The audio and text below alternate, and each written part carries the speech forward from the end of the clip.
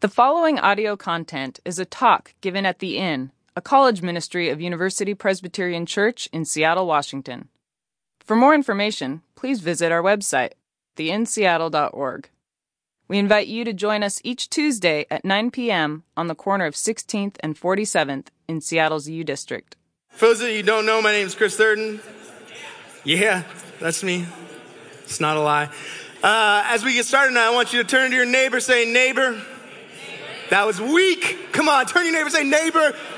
With some conviction. There you go. Say, neighbor. Thank God it's Tuesday. Yeah, for real. For real. Thank God it's Tuesday, because you know what? I've been waiting all week, even more so, to be able to be here on a Tuesday night, because I'm excited.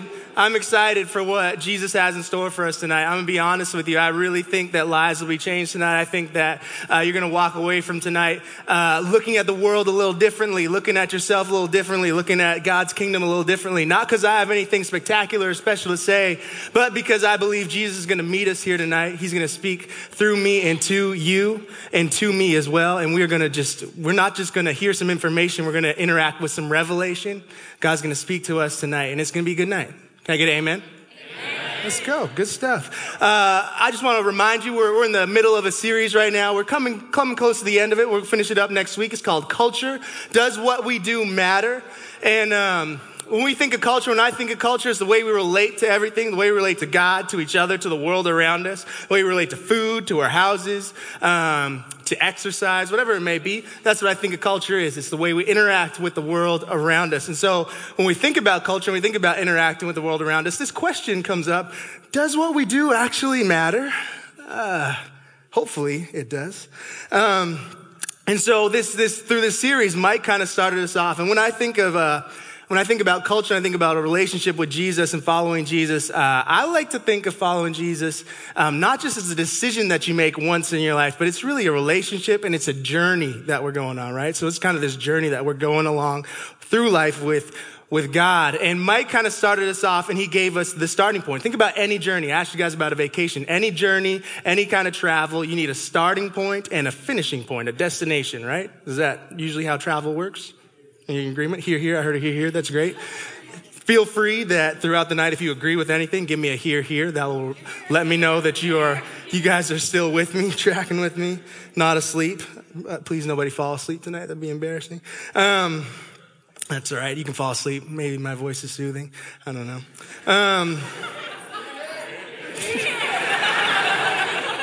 That's right. We're off to a good start. You guys are agreeing with me. I like it.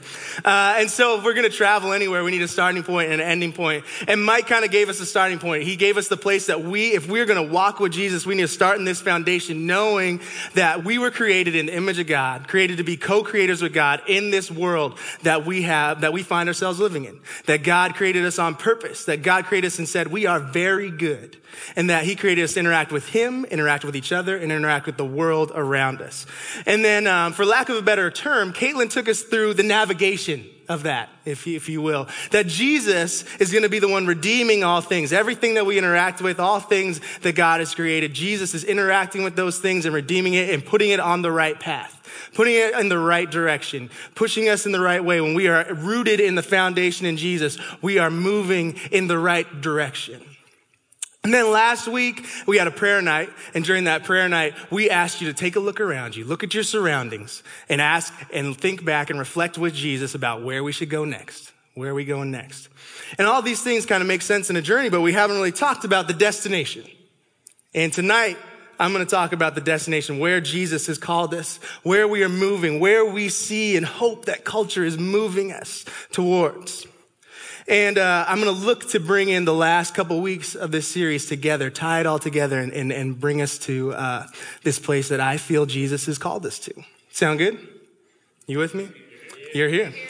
You can also say amen, hallelujah, preach it. Yeah, call me brother. I'm your brother. Before we get started, I'm going to read the scripture for us tonight. If you have your Bibles, you can turn to it. If you want to look at the screen, you can look at the screen. And then I'm going to pray for us. We're in Revelation. We're going to get a revelation. We're in Revelation. Makes sense? Revelation 21. Then I saw a new heaven and a new earth. For the first heaven and the first earth had passed away, and the sea was no more. And I saw the holy city, a new Jerusalem, coming down out of heaven from God, prepared as a bride, adorned for her husband. And I heard a loud voice from the throne saying, "Behold, the dwelling place of God is with man. He will dwell with them, and they will be his people. And God himself will be with them as their God. He will wipe away every tear from their eyes, and death shall be no more. Neither shall there be mourning, nor crying, nor pain any more, for the former things have passed away." And he who was seated on the throne said, "Behold, I'm making all things new." Also he said, "Write this down, for these words are trustworthy and true." Pray with me. Father God, I thank you so much for tonight, God. I thank you so much for your son, Jesus. I thank you so much for the fact that he loves us, for the fact that you love us, God. God, I pray tonight that you would speak to us, that you would speak to me, that you would speak through me, God. I pray that whatever are my words would be forgotten, and that everything that's remembered would be from you. God, Holy Spirit, be upon us tonight. Speak to us, work in us, and move us closer towards you. In your name, Jesus. Amen. Amen. You guys know the game Apples to Apples? You hear? A lot of times, I feel like you guys are in college, so you probably play Cards Against Humanity a little more. But before Cards Against Humanity, there's this little game called Apples to Apples. And when I was a little younger, me and my best friend decided to make Apples to Apples for our hometown edition. Some of you may have heard this story before. We're going to tell it again because it's a good one. Good stories are worth repeating. It's a good thing. If you got a good story, tell it a lot. And not just if it's good to you, but if it's entertaining to other people. Yeah. We decided to make Apples to Apples for our hometown. So think about your hometown, think about the people, the places, all of that. And you start writing down names, writing down situations, all this. And we thought it made it that much more fun because it was personal. And the stakes go higher as it becomes personal. And one night we're playing Apples to Apples with a couple of our friends. A boy and a girl are there. And that boy happens to be a good friend of ours. He also happens to be dating the girl that's there. But he also happens to be dating another girl. That's another one of our friends.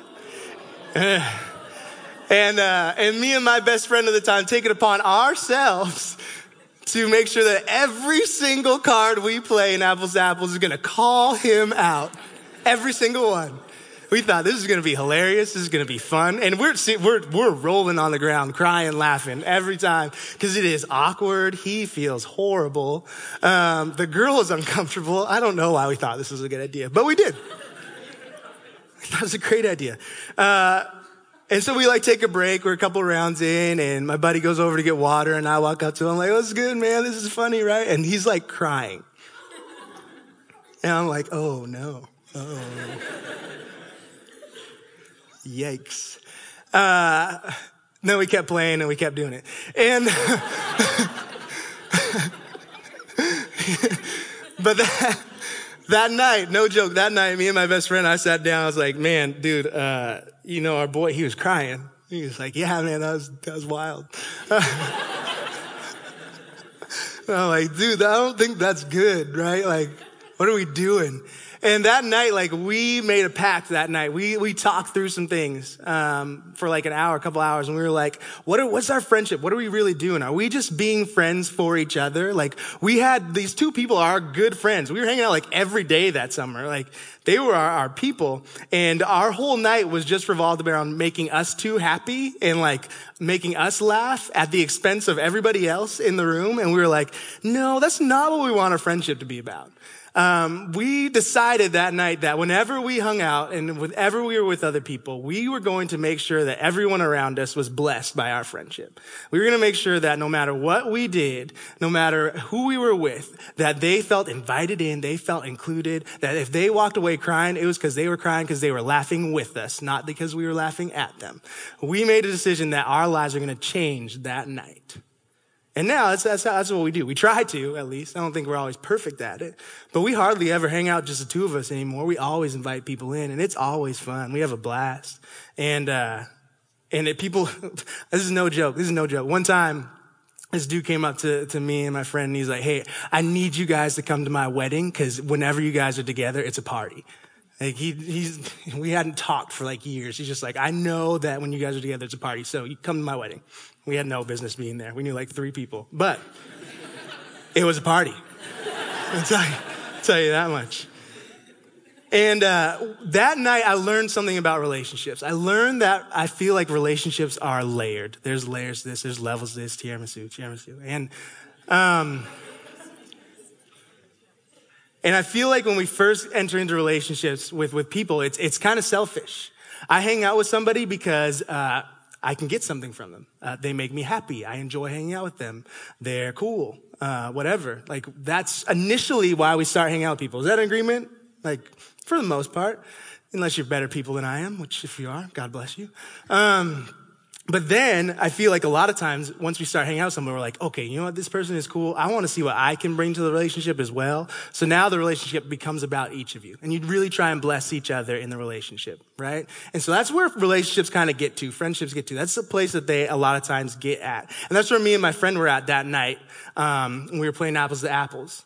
We were at this place where it's like our friendship is about each other at the expense. It doesn't matter what's going on around us. Our friendship is good. And we learned that night that that's probably not the best place for friendships to stay. We learned that night we wanted our friendship to have another level to it. Yes, we wanted to bless each other, but we also wanted to bless other people with our friendship. And as that happened, something crazy happened. Our friendship got deeper. Our friendship became more real to each other. Our friendship grew. And people around us were blessed by us. Not because we had anything special, not because we individually were any great people. We just enjoyed being together and wanted people to enjoy being with us when we were together. That's it. I think our relationship with Jesus is a lot like that. Makes sense? It's a relationship. And I don't know about you guys, but when I first followed Jesus, I was 5 years old. Not anything special. I was scared as hell of going to hell. 5 years old. Kid you not, I stayed up at night. My dad's a pastor, so I've been hearing about it my whole life, the 5 long, hard years. And I would like stay up at night scared that I was going to go to hell. So one night in the holiest of places, my bathtub, kid you not, I'm in my bathtub, bubbles, toys, everything. And I'm sitting there, I'm like, you know what? This is it. This is my moment, Jesus. Jesus, I love you. Please don't let me go to hell. So, something like that. I knew you're supposed to pray and ask Jesus into your heart. So I did. 5 years old. 5 years old. At 5 years old, I knew there was something wrong with the world. I knew there was something messed up in the world. I knew I was in need of a savior. So I came to Jesus because I needed him. I said, Jesus, be in my life. And he was. And I lived happily in salvation and slept great from then. It's not true. I snuck into my parents' room lots of times still. Not now, after that. 28, I live 300 miles away from my parents. It's cool. I talked to them today. We have a great relationship.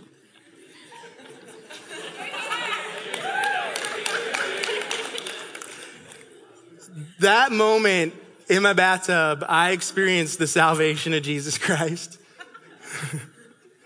But that wasn't enough. For years, I probably stayed at that level, just kind of secure in my salvation, and kind of went on and did my own thing. From 5 years old to 18, was just like, all right, let's go. Game on. Now I can do whatever. Doesn't matter. I'm saved. Jesus has saved me. I can do whatever, be whatever is great. It wasn't until I was a senior in high school, and one night I got asked to speak at church, and I got drunk the night before because I'm saved. And I was standing in front of my whole youth group. There's probably about 100 of us, and I was still a little drunk from the night before, and just guilt and conviction hit me like, oh my goodness, wow. wow, I have been very selfish with my relationship with Jesus. And in that moment, I realized I need to probably give something back to Jesus. And so I thought I'd sign up for Work Crew with Young Life. Shout out Young Life. Y'all ever done Work Crew? Nice. Well, if you haven't, or if you have, there's opportunity to do summer staff this summer. Summer staff, it's like the college version of Work Crew. You should do that. It's dope. Shameless plug. No, I don't even work for Young Life, but that's all right. Shameless plug. And I did Work Crew. And that session on Work Crew was one of like the best experiences of my life. That summer, I interacted with Jesus in a way I never had before. I was giving my life away for Jesus. My relationship wasn't just about me anymore. My relationship with Jesus wasn't just about me and what I got. I was like, I'm going to give my life to you, Jesus. And I experienced Jesus in a way I never had. I had what some people call a mountaintop experience or like a camp high. I was on cloud nine. I got what I like to call a glimpse of heaven. This is what I thought heaven was all about. We were serving each other. We were serving the high schoolers. We were talking about Jesus, praying together, having fun. It was a blast. It was awesome. And then I got home and maybe I was different. My parents saw something different in me. People saw something different in me. And it probably lasted for like about a month or two at the most. And then the things of my old self kind of started creeping back in. And, then to like get back to that place, I was like, oh, you know what? I need to give my life away again. So, maybe I'll read my Bible. Maybe I'll start reading my Bible. So I started reading my Bible for like 10 minutes a day. Maybe. Praying like 5 to 10 minutes a day. Maybe. And every time I do that, I have another experience with God and be like, all right, great. Yes. All right. I'm good. Now I can go live the rest of my day, get on with my life because I've had my Jesus moment and now I'm good. I'm set for the day. How many people track with me on this? You guys, if this happened to you guys, that's how I lived my life probably for a long time. And that was all good and dandy. That was all right. You know what? Like that wasn't horrible. I was learning things about Jesus. I was growing in him. I was becoming a better person.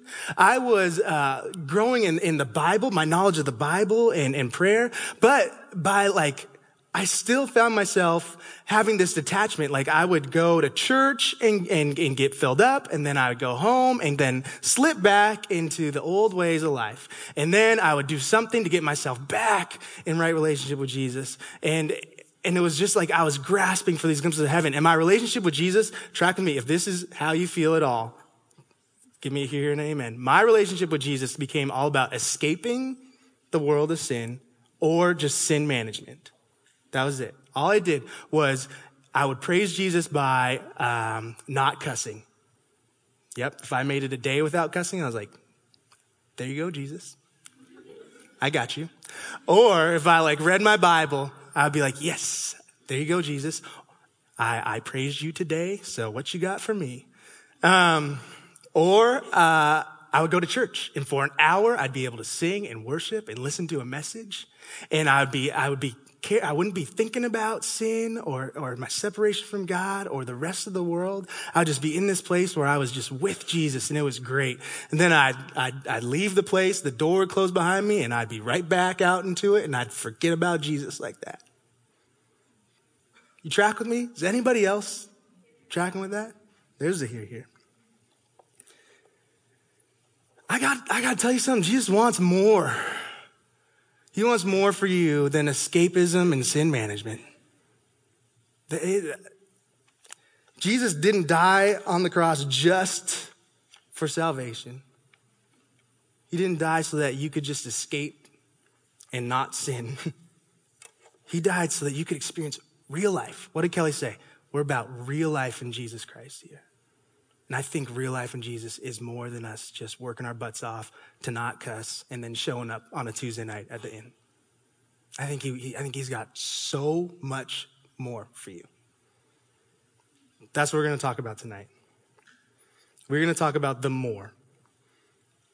We're going to talk about the reality that Jesus just doesn't want us to just have little glimpses of heaven and then go back into this crap and despair of the world. I think Jesus wants us to partner with him, even in the parts of our lives that seem so boring, so that we can be a part of heaven exploding into earth. Thanks. Praise Jesus. And so we're going to look at Revelation 21 because I believe that this really talks to us about where Jesus is calling us to. It's talking to us about the destination. And if we know the destination, it tells us a little bit more of how we live in the now. So, Revelation 21:1. We're going to go through it step by step. I read it before, and now we're gonna do a little exegesis. Look it up. Then I saw a new heaven and a new earth, for the first heaven and the first earth had passed away. What's that mean? New heaven and a new earth. That doesn't mean that this old earth is going to get thrown away and passed away, and like that God's just going to be like, all right, I'm done with this and move on. Actually, the reality is that if you guys know the Bible story at all, Noah, there was a flood and God wiped out the earth and saved a couple people. But he made a promise to Noah saying, I'm never going to destroy humanity like this again. So if God's promised he's not going to do that, I don't think he's going to scrap what we got here.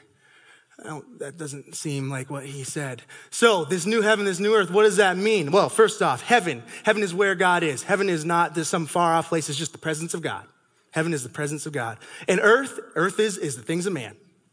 So this new heaven, this new earth, it means that there's going to be renewed. It's going to be made like new. So let me give you an example. I like to think of a marriage, right? And it's actually going to use that language later in this verse. But I think of it like a marriage. And when someone gets married, when two people get married, they are new. They are no longer single. They are now married.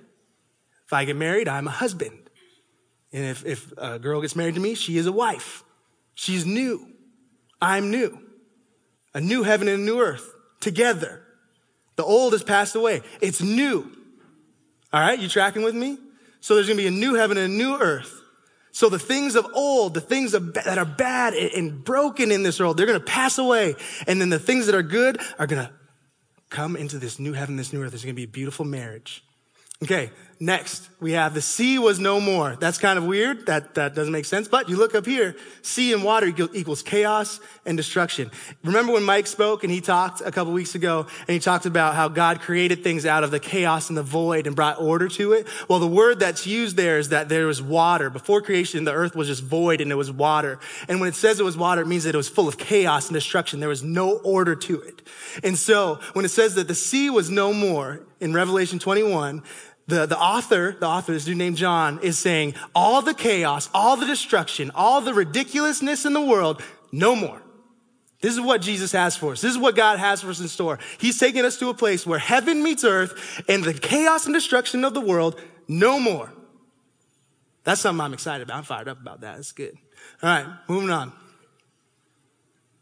And I saw a holy city, a new Jerusalem, coming down out of heaven from God, prepared as a bride adorned for a husband. Bride, it's marriage. Holy city, New Jerusalem. Do you guys know, you guys have heard of Jerusalem before, right? But it seems like this far off place. When the author was writing about Jerusalem is one of the most important cities in the history of the world. And at the time, it was the epicenter of everything. Think New York, think London, even think Seattle. It was a city where people came, different cultures came together, different groups of people. There was music and culture and law and food. And it was good. And it was this melting pot, this place that there was religion and everything. All the beauty of the world came together in Jerusalem. And when John, the author, is saying, I saw a holy city, a new Jerusalem, he's saying, the Jerusalem we know, the things of this earth, the cities of this earth, the cultures, they are going to last and they're going to be new and they're going to be holy. He's saying, there will be things in this world that God is intended for us. There's going to be things in this new world, this new heaven, this new earth that last from the old heaven, the old earth. Does that make sense? He's not going to throw it all away. He's not just going to get rid of everything we've done and be like, nope, scrap it. We're starting over, starting at the drawing board. No. This city is going to take the best that man has to offer, the best that humanity, when I say man, I don't just mean men. When I say humanity, the best that humanity has to offer, and it's going to mesh together with the best that God has to offer. And it's going to be so good. That's where we're going. That's where we're headed. Next slide. And I heard a loud voice from the throne saying, behold, the dwelling place of God is with man. He will dwell with them, and they will be his people, and God himself will be with them as their God. He will wipe away every tear from their eyes, and death shall be no more. Neither shall there be mourning, nor crying, nor pain anymore, for the former things have passed away. That's just saying the crap of this world isn't going to win. I was talking with a friend, and she was saying she's getting a new tattoo. Our first tattoo. And it made me think about my tattoos. And I'll tell you, every single time I've gotten a tattoo, this is without fail what I thought. I got 5 every time. I'm never doing this again. As soon as the needle hits, I'm never doing this again. This is the worst thing in the world. It hurts really bad. The closer it gets to the armpit, the worse it hurts. And I got 2 that get pretty close there, which is stupid. It's not stupid. I love it. But the pain is so bad. And I promise you, every time my inner dialogue is saying, never again, you're never doing this again. And then as soon as it's done, as soon as the needle's off, I'm like, I'm ready for my next one. Bring on the next one. Why? Because that pain, it's temporary. And this promise in Revelation 21, what John is talking here, he's having a conversation with Jesus. And what Jesus is telling John is that someday coming, the pain and the sorrow and the loss and the death and the hurt and the lies and everything in this world that sucks will be no more. It'll pass away. That's where we're going. That's the world that Jesus is calling us into. That's the reality that Jesus has saved us to. Not just that we would get out of hell, but that we would have this. This is what he's called us to. It's phenomenal. It gets me juiced. Gets me fired up. Trademark, juiced. Probably by a juice company, not by me. That was funny. This is what God has called us to. Next slide. And he who is seated on the throne. You know who's seated on the throne? Jesus, correct. It's usually a good answer in church. And he who is seated on the throne, Jesus said, behold, I am making all things new. He also said, write this down. These words are true, trustworthy, and true. Jesus on the throne is promised that he is making all things new. What did Caitlin speak on a couple weeks ago? That Jesus is the Redeemer. That he's redeeming all things. He's making all things new. Every interaction we have, everything that we do, he's taking away the bad, bringing in the good. All things being recreated, being made new, being made more like this kingdom that he's talked about. And then he says, write this down. If you don't take notes while you're doing things, this is like a biblical call to take notes. I'm not telling you. Jesus is telling you. Write this down, for these words are trustworthy and true. You know why he says to write it down? So we don't forget. That's what I did for years.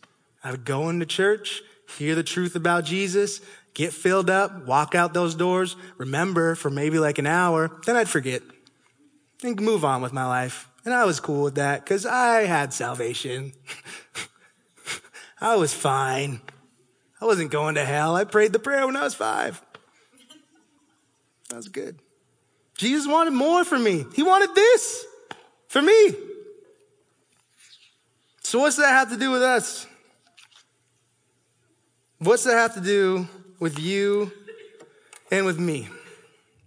This whole kingdom, this whole talk in Revelation 21 about a new heaven, a new earth, a city of the best of humanity and the best of God, a garden city, God's creation mixed together with humanity's creations. Ooh, that's exciting. That's pretty good. What's that have to do with us? Well, Jesus promises us, he's making all things new. He promises us that someday this will be a reality in full. We get glimpses of it now. Someday this will be in full. That this will be the world that we live in will be what Revelation 21 says. But he also promises, right now we live in a time right now that scholars and theologians call the now and not yet. That this is a reality that is to come fully, but a reality that we can also experience now.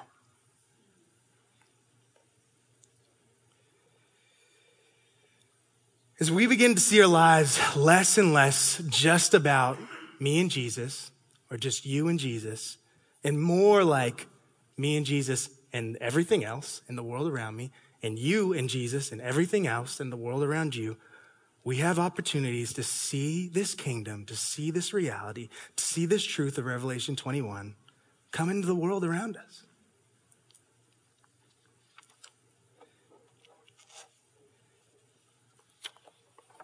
I feel like it's easy, somewhat easy, to believe that our sins are forgiven. I prayed a prayer when I was 5. I didn't know what I was doing, and I held on to that and believed it. Most of you in this room, if you're here, I feel like you've had some interaction with Jesus. There's probably some of you that don't believe in Jesus, and that's all right. That's cool. I'm glad you're here. But for most of us, I feel like we believe at some point that Jesus died and rose again for our sins, right? We believe that? But for a lot of us, I know for me, it was really hard to believe that this kingdom is a reality, that promise is true. Well, before Jesus died and rose on the cross, people had a hard time believing that he could actually bring salvation and forgive sins. And so what would he do? He performed miracles. There'd be a blind man. He'd forgive his sins. And the people around him be like, hey, what right do you have to forgive sins? And he'd be like, oh, you don't think I can forgive sins? Well, this dude can't see. Watch this. Restores the dude's sight. They're like, oh my goodness, oh my gosh. And he's like, if I can restore sight, I can forgive sins. Man, you can see and your sin's forgiven. Now go on. Live your life. Don't sin anymore. It's incredible. People couldn't walk, crippled. People have been crippled their whole life. Jesus would be like, hey, your sin's forgiven. People wouldn't believe he could do it. So then he'd heal a man. Man would get up and walk away, carry his mat. And he'd say, guess what? Your sin's also forgiven. It's tied together. Every time Jesus brought sight back to the blind, healed the cripple, allowed people to speak, whatever miracle he performed, he was bringing that kingdom of Revelation 21 into reality now, right then. It wasn't something that was far off in the distance. It wasn't something that he promised someday you're going to get there. Someday it's going to happen. Someday you'll walk again. He made miracles happen right then and there, saying, my kingdom is now. You are going to walk. Not only are you going to walk, you're forgiven of sins. You get it all. Not just part of it. Not just a little bit. You get everything that I promise. Now go. That's the reality that Jesus brought us into. But we forget about that. I don't know if I say we, because I forget about that. I'm going to assume you do too. And I think when I hear salvation, I think that's great and dandy, but what about the world? It's broken around me. What can I do? What are you doing, Jesus? Well, there's answers to that too, which is great. There's multiple times in the Bible where Jesus would heal somebody. He would give them salvation. There's a story of this dude who was possessed by demons. Jesus cast out the demons. There's this lady sitting by a well who was a prostitute, who was the lowest of the low in her community. And Jesus told her truth about herself that she'd never heard before, forgave her sins. Both these people wanted to go with Jesus. They're like, Jesus, you healed me. Can I just ride with you now? I've experienced something really good, Jesus, and I can't go back. I can't go back to the world I was in before.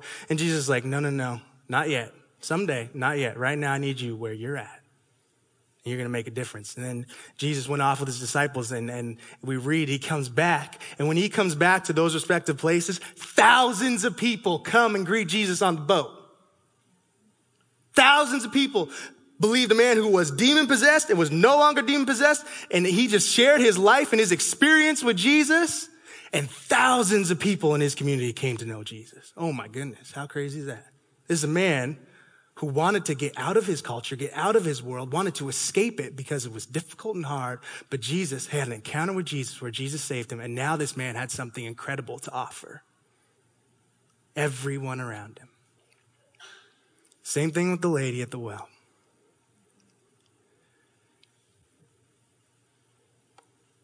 Guys, Jesus wants so much more for you than just sin management and escapism. We believe that Jesus died and rose again, right? When Jesus died, we got salvation. He died in our place. He died for sin. So we believe. You want to know more about that? You don't know about that? We would love to talk with you on staff. We would love to talk to you more about that. That's another sermon for another time. He died for our sins. But we don't believe the story ends there. We believe he rose again. And when Jesus rose again, in him raising from the dead, in him conquering death, he is saying, I am the first of this new heaven and this new earth. I am the first of the new creation. What I am in raising from the dead, you can be also. This is the power that you have to change your life and the world around you because I am changing it. Are you going to participate with me? Because I have that for you. I have it for you. You get salvation and you get to see the world change. You get it both. You get all of it, not just a part of it. You can take just part of it. That's up to you. You can take just part of it. You can take none of it. It's going to happen either way. Jesus doesn't need you for his kingdom to come, but he wants to use you. How incredible is that?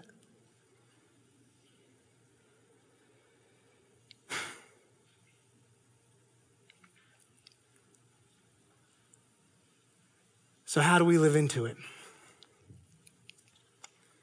We take those glimpses of heaven. We take those times where we read our Bible in the morning, those times where we get filled up. We take those times on a Tuesday night at the inn, at church on a Sunday, wherever it is. We take those times that we interact with Jesus. And then when we walk out those doors, or when we close our Bible, or when we say amen, we don't forget. Those things are written down on our heart because they are trustworthy and true. And then we go out and live like they're trustworthy and true. What did we do last week? All we did was ask you some questions. Where do you live? Where do you interact with? What's going on in your houses? What's going on around you? All right, where's Jesus in that? What's he want to do? What's he doing? I guarantee y'all had answers because we talked to you guys. So Jesus wants to do things. Oh my goodness. We ask him, he tells us. Whoa, crazy. Jesus is doing things in the world around us. How do we know? We experience him. He's doing things in our lives, but we just keep it. Sometimes we just hold on to it and say, no, this is mine. This is for me. It's not. You're only going to get a part of it if you just hold on to it. If you want to experience the full thing, let it loose.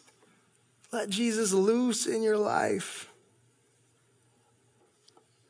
This is happening, folks. All around us. This isn't something that just happens in the Bible with a man possessed by demons and a woman at a well. Guys, the inn, this room, we got hundreds of students here tonight. Started 15 people. Bible study in chapel. Some of you guys have been there.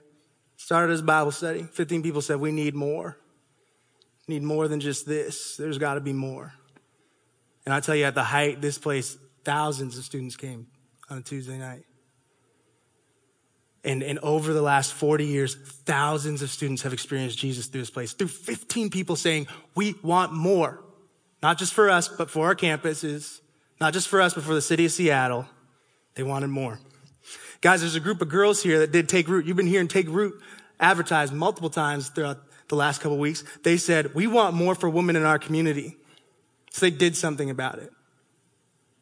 Take Root went on and was awesome. From pictures I saw and from what I've heard. They said, Jesus, how am I going to partner with you? It doesn't just have to be things at church and through churches. I spoke at King's High School about a couple months ago, and this morning I just happened to be there. There's these two students, these two young black girls got up in front of their school that is mostly white and said, you know what? We don't have a black student union here, so we're going to start one. And you know what? Everyone's invited. It's not just for black people. We just want it to be a place that everyone can come together and learn how to interact together, learn how to talk to each other. Learn how we can interact with the world around each other better. These two girls, they got up nervous. Their knees were shaking and knocking. They were scared to talk to their school, but they got up and they did it. The Black Student Union at King's High School. It's incredible.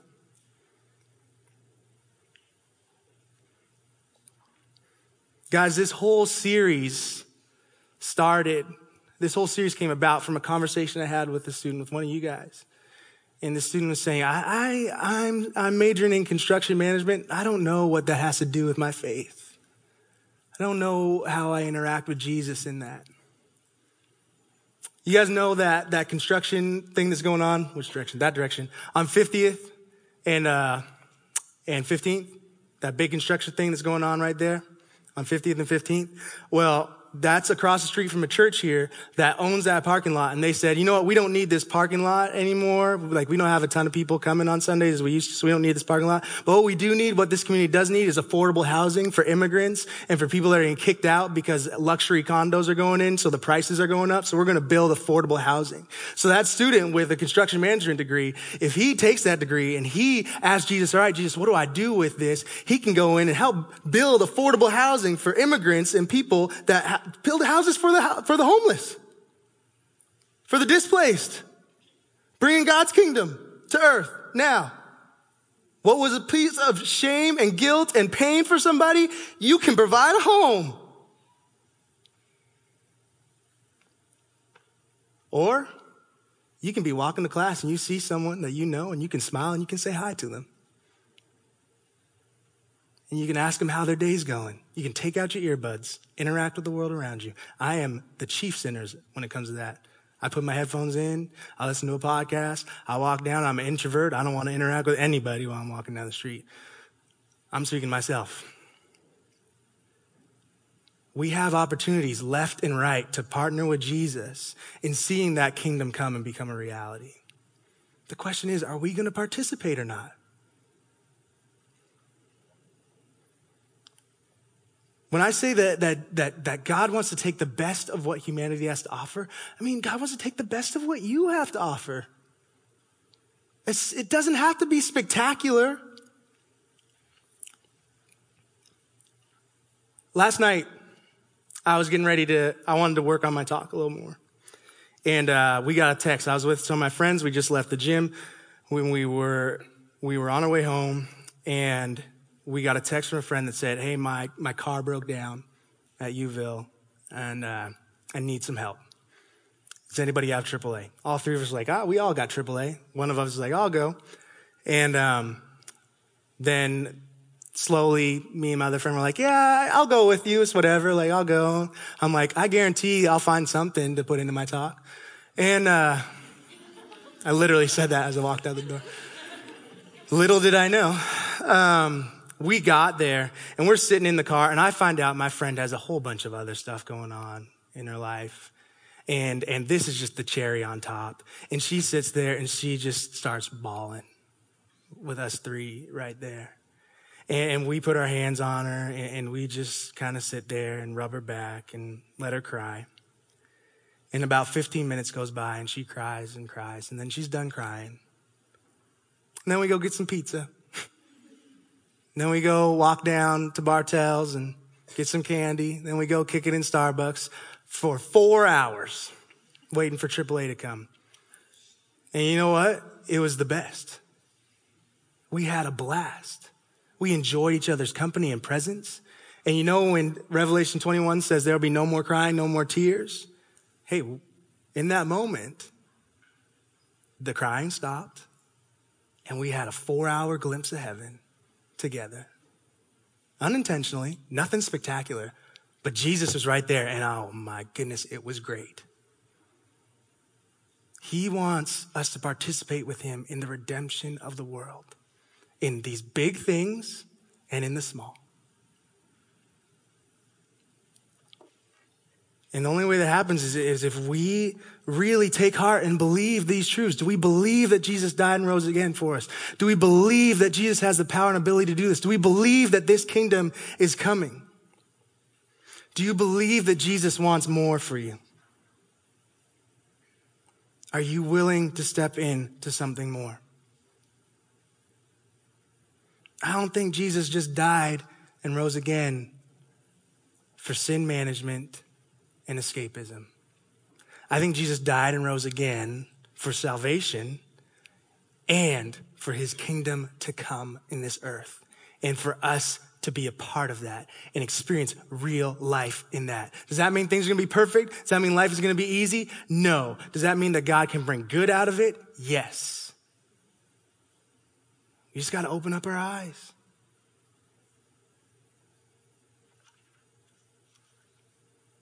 It's easy for me to get up here and say this. It's easy for me to get up here and say, hey, take what you hear in this room and go out and don't forget it. Because the reality is a lot of us will probably forget it. I will probably forget it. But if you remember anything, remember that this kingdom's coming. Because when I don't want to believe, when I'm struggling to believe in my salvation, when I'm struggling to believe that God's kingdom's coming, when I'm struggling to believe that I have anything to offer, that I have anything good to give Jesus, that I have anything to be a part of his kingdom, I remember that this kingdom's coming and I say, that is a world I want to live in. That is a world I'm going to hold on to.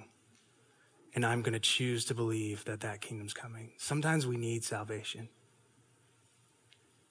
And that's all right.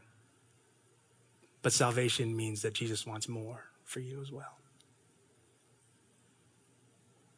So, my question, how are we going to leave this room? Are we going to leave this room and let the door shut behind us and go back to our lives, just being high on Jesus for about a couple hours and then interacting with the world like we have every other time? Or are we going to go into our world knowing that heaven is coming in our houses, in our schools, in our classes, in our relationships, in our friendships, in the meals that we cook? How are you going to change the world you live in with Jesus? Let's pray. Father God, I thank you that you're at work. I thank you that you're moving. I thank you that you have so much more for us. God, I pray again that whatever was from me would be forgotten and everything that was from you would be remembered and written on our hearts so that we would remember that your words are trustworthy and true. God, we pray your kingdom comes, your will be done. In your name, Jesus. Amen.